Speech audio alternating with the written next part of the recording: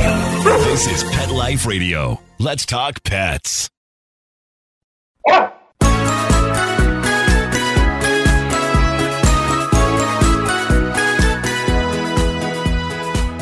Welcome, dog lovers, to Dr. Cat, Gone to the Dogs. On today's episode, I have a neat guest, Dr. Jessica Vogelsang. Dr. V is the Chief Medical Officer for the American Animal Hospital Association. She also does some other cool stuff that we want to talk to her about. So we'll be right back after a quick break to talk to Dr. V.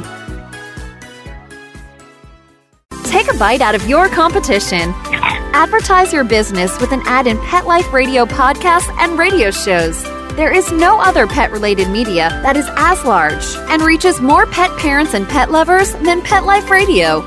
With over 7 million monthly listeners, Pet Life Radio podcasts are available on all major podcast platforms, and our live radio stream goes out to over 250 million subscribers on iHeartRadio, Odyssey, TuneIn, Stitcher, and other streaming apps. For more information on how you can advertise on the #1 pet podcast and radio network, visit PetLifeRadio.com/advertise today. Let's Talk Pets on PetLifeRadio.com.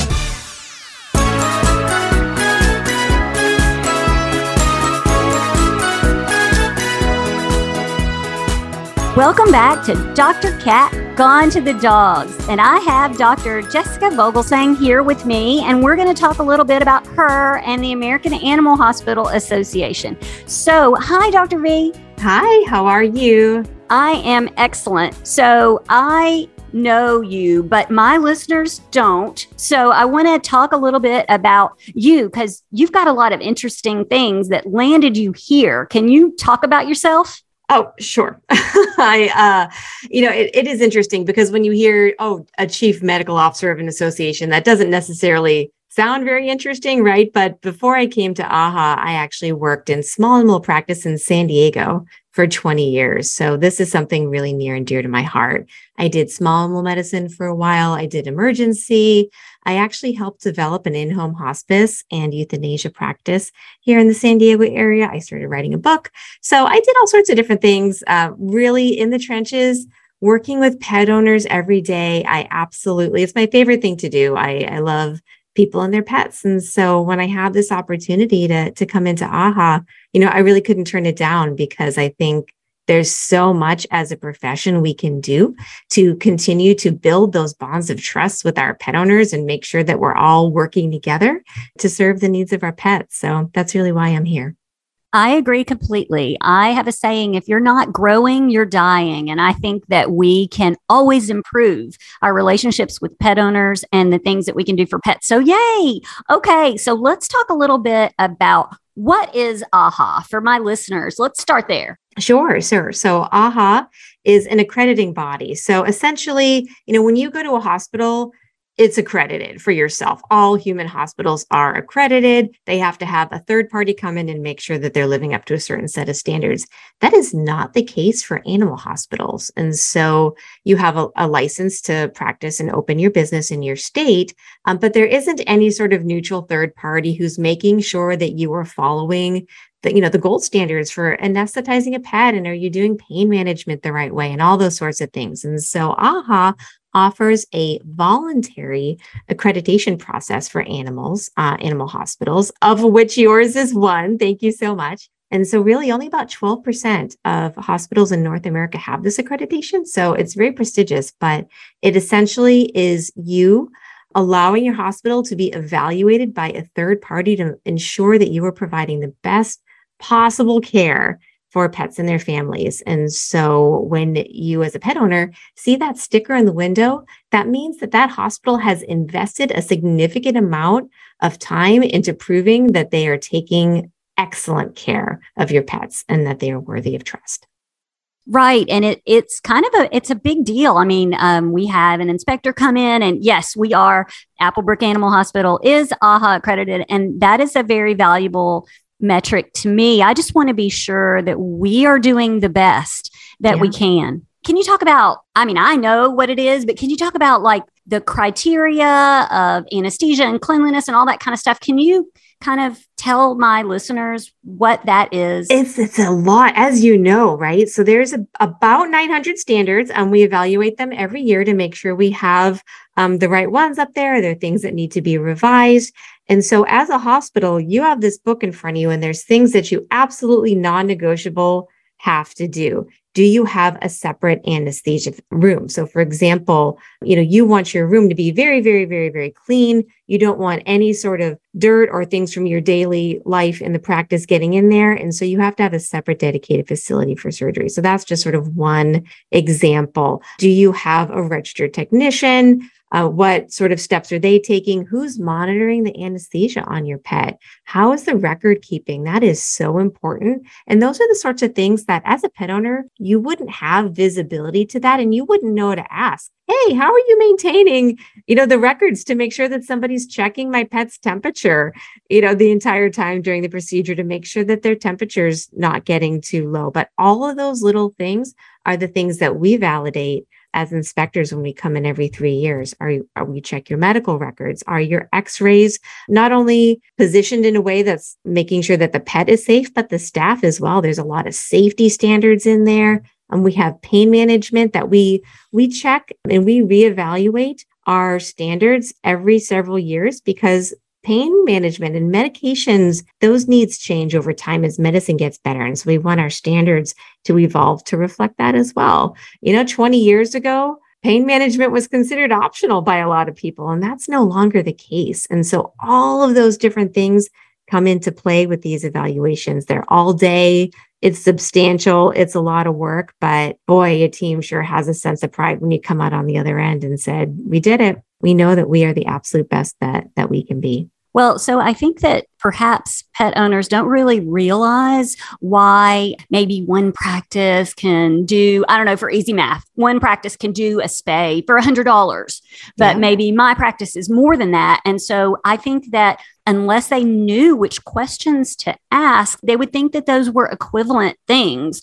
And I think that our accreditation kind of explains why maybe we have to charge a little bit more, because we have pain coverage, because we have, an assistant monitoring every few minutes the vitals of the pet. We have monitors that check their heart rate and that kind of stuff. So I really feel like being an AAHA accredited hospital sets us apart. Now, I am kind of thrilled that it's only 12% of animal hospitals that take the time to prove how good they are. That's awesome. Yes, it is. And it is such an important badge, because it is a big differentiator. And we know that there are hospitals who they don't pass, they don't qualify. And so certainly not everybody out there is going to be eligible. And so those things matter. Those things are really important. And what's nice is, as a pet owner, anytime that you are going into a medical facility, whether it's for yourself or your pet, you don't have the time, and it's not necessarily on you to know, how do I evaluate whether this place is doing all the things that they need to be doing? How do I know my doctor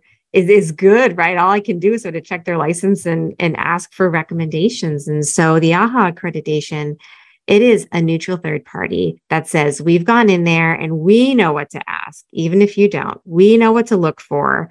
And we are confident that they are doing all the things that they need to do to be the absolute gold standard right now in excellent practice.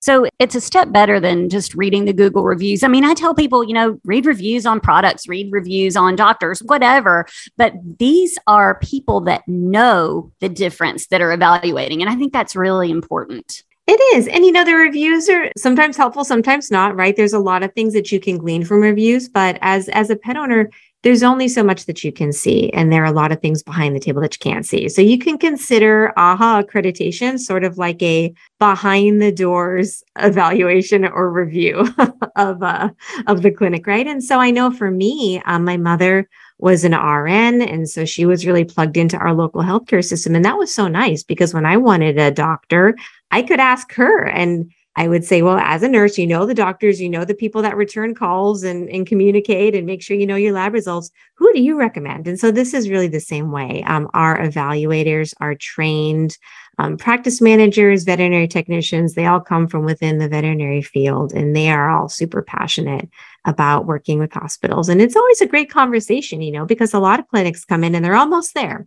And I would love to sort of hear your experience with this as well, because oftentimes somebody isn't quite doing something yet, but this is an opportunity to say, oh, hey, let's revise how we're doing this. And now we're even better on the other side. So not only is it proving that you're already doing things really well, but it's an opportunity to do things even better.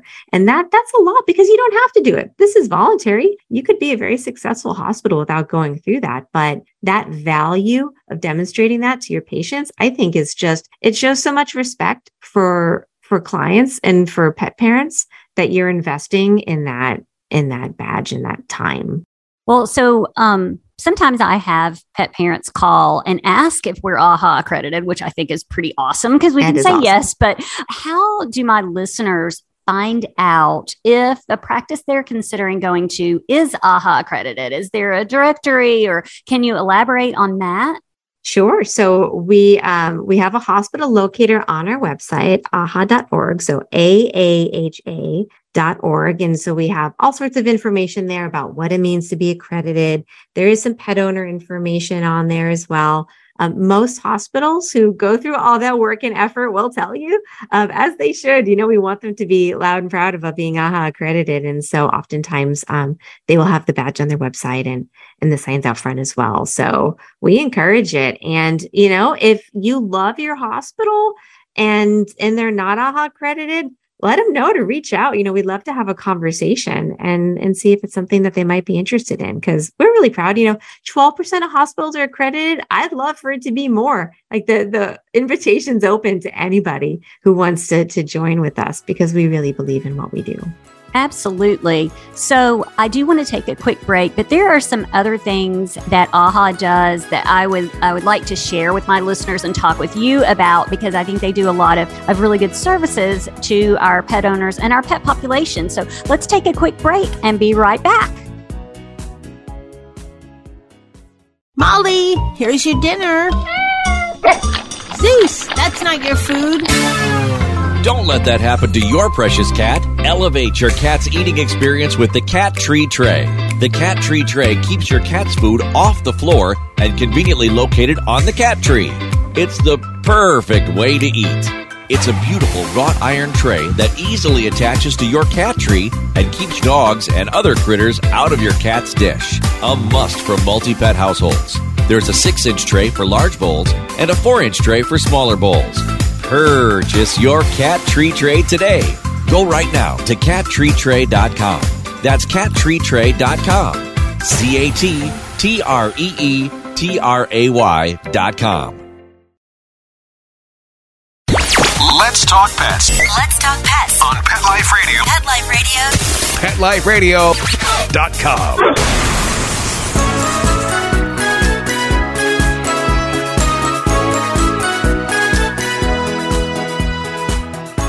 Welcome back to Dr. Cat, Gone to the Dogs on Pet Life Radio. So Dr. Vogelsang and I are just talking about the American Animal Hospital Association and what it means for your animal hospital to be accredited, and why pet owners should care, and how is a good way to find out if your practice is. But the American Animal Hospital Association does some other really good things, like hosting studies and publishing guidelines. So I want to talk with Dr. V about that, because I really appreciate that they do that. Oh, great. I love the guidelines. They're one of the favorite things that we do here at AAHA. And so we have a bunch of different guidelines. They're essentially current best practices for veterinary medicine. And so that's something that we do that's open to anybody. You can go to our website and see all the guidelines that we have out there. We take a bunch of subject matter experts. We take this really great task force together and say, all right, well, right now in 2022, what is the most important thing for veterinarians to do when it comes to, for example, canine vaccinations? And so we just published the 2022 canine vaccination guideline just last week. And it talks about things like personalized recommendations for vaccines. And so as a pet owner, we know that comes up all the time, right? We know that every pet needs to be vaccinated for parvo. Every pet needs to be vaccinated for rabies. The guideline will tell you how frequently that needs to happen, when they need to be boosted. But then it goes into a lot of detail about all the rest of the things. Does every pet need a leptospirosis vaccine? What about Bordetella? What about kennel cough or canine flu? And so it goes into a lot of detail about the sorts of things in medicine that evolve. And we revise those guidelines usually every 5 to 8 years or so. So we do it for things like that. We do it for nutrition.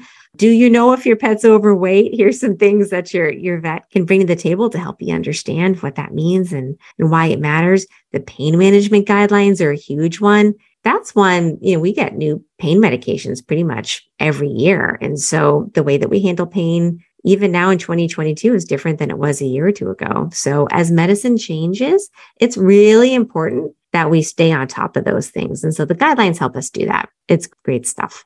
Yeah, I love the guidelines because, as you and I both know very personally, bad news kind of spreads fast. And so the idea that veterinarians are over vaccinating or doing things that pets don't really need kind of spreads like wildfire. But AAHA is there to say, no, wait, here are these guidelines. If your veterinarian is following these guidelines, then the latest science supports the choices they're making. And so as a veterinarian, I certainly appreciate that. And I know my listeners like being able to look up things like that. Absolutely. And again, they're geared towards veterinarians, but they're available to everyone. I've always felt, as a well-educated pet owner, why not? If you want to learn and see what the science says and look at the studies, oh my gosh, we've got, hundreds of references in the scientific literature for these documents. We're not trying to hide anything. I want you to know what we're basing these recommendations on. And it's published literature and it's all those things that really matter and prove, with data and research, that's what these recommendations are based on. And that's why people can trust them. And I think trust is where it's at. I mean, the reason you choose your veterinarian is because you trust them to make good choices for your pet. And if they're partnered with AAHA, then you can know that they are doing their part to make the best recommendations. And so that is why I wanted to talk with you about it today, not just because my practice is AAHA accredited, but because I know a lot of other really great veterinarians that are also AAHA accredited. And I love having pet owners that ask me, people email me questions, ask me in my exam room because they've read, and I want them to know that AAHA is a resource. So tell my listeners, again, the website where they might be able to find out information they might want to know about their pets. Yep. So AAHA.org, AAHA.org. And that's got our hospital locator and just all sorts of different information on there. But absolutely, and I just want to put a rubber stamp on that idea of trust. You have to trust your provider. If you don't trust them, if something happened to make you question that, investigate why. Because if you don't have that, if you can't start from that place, everything else becomes so much harder, and you deserve it. Your pets deserve it. And, hopefully AAHA is just one way that we can help people establish that bridge and that trust. Okay. So we covered the stuff we need to, but there are some cool things about you that I want to talk about because you are also an author. Yeah. And so tell my listeners about how many books do you have? I have one. Oh, I thought you had two. Okay. I was going to, but I've been distracted at AAHA. Really? What are you doing? So tell my listeners about your book then.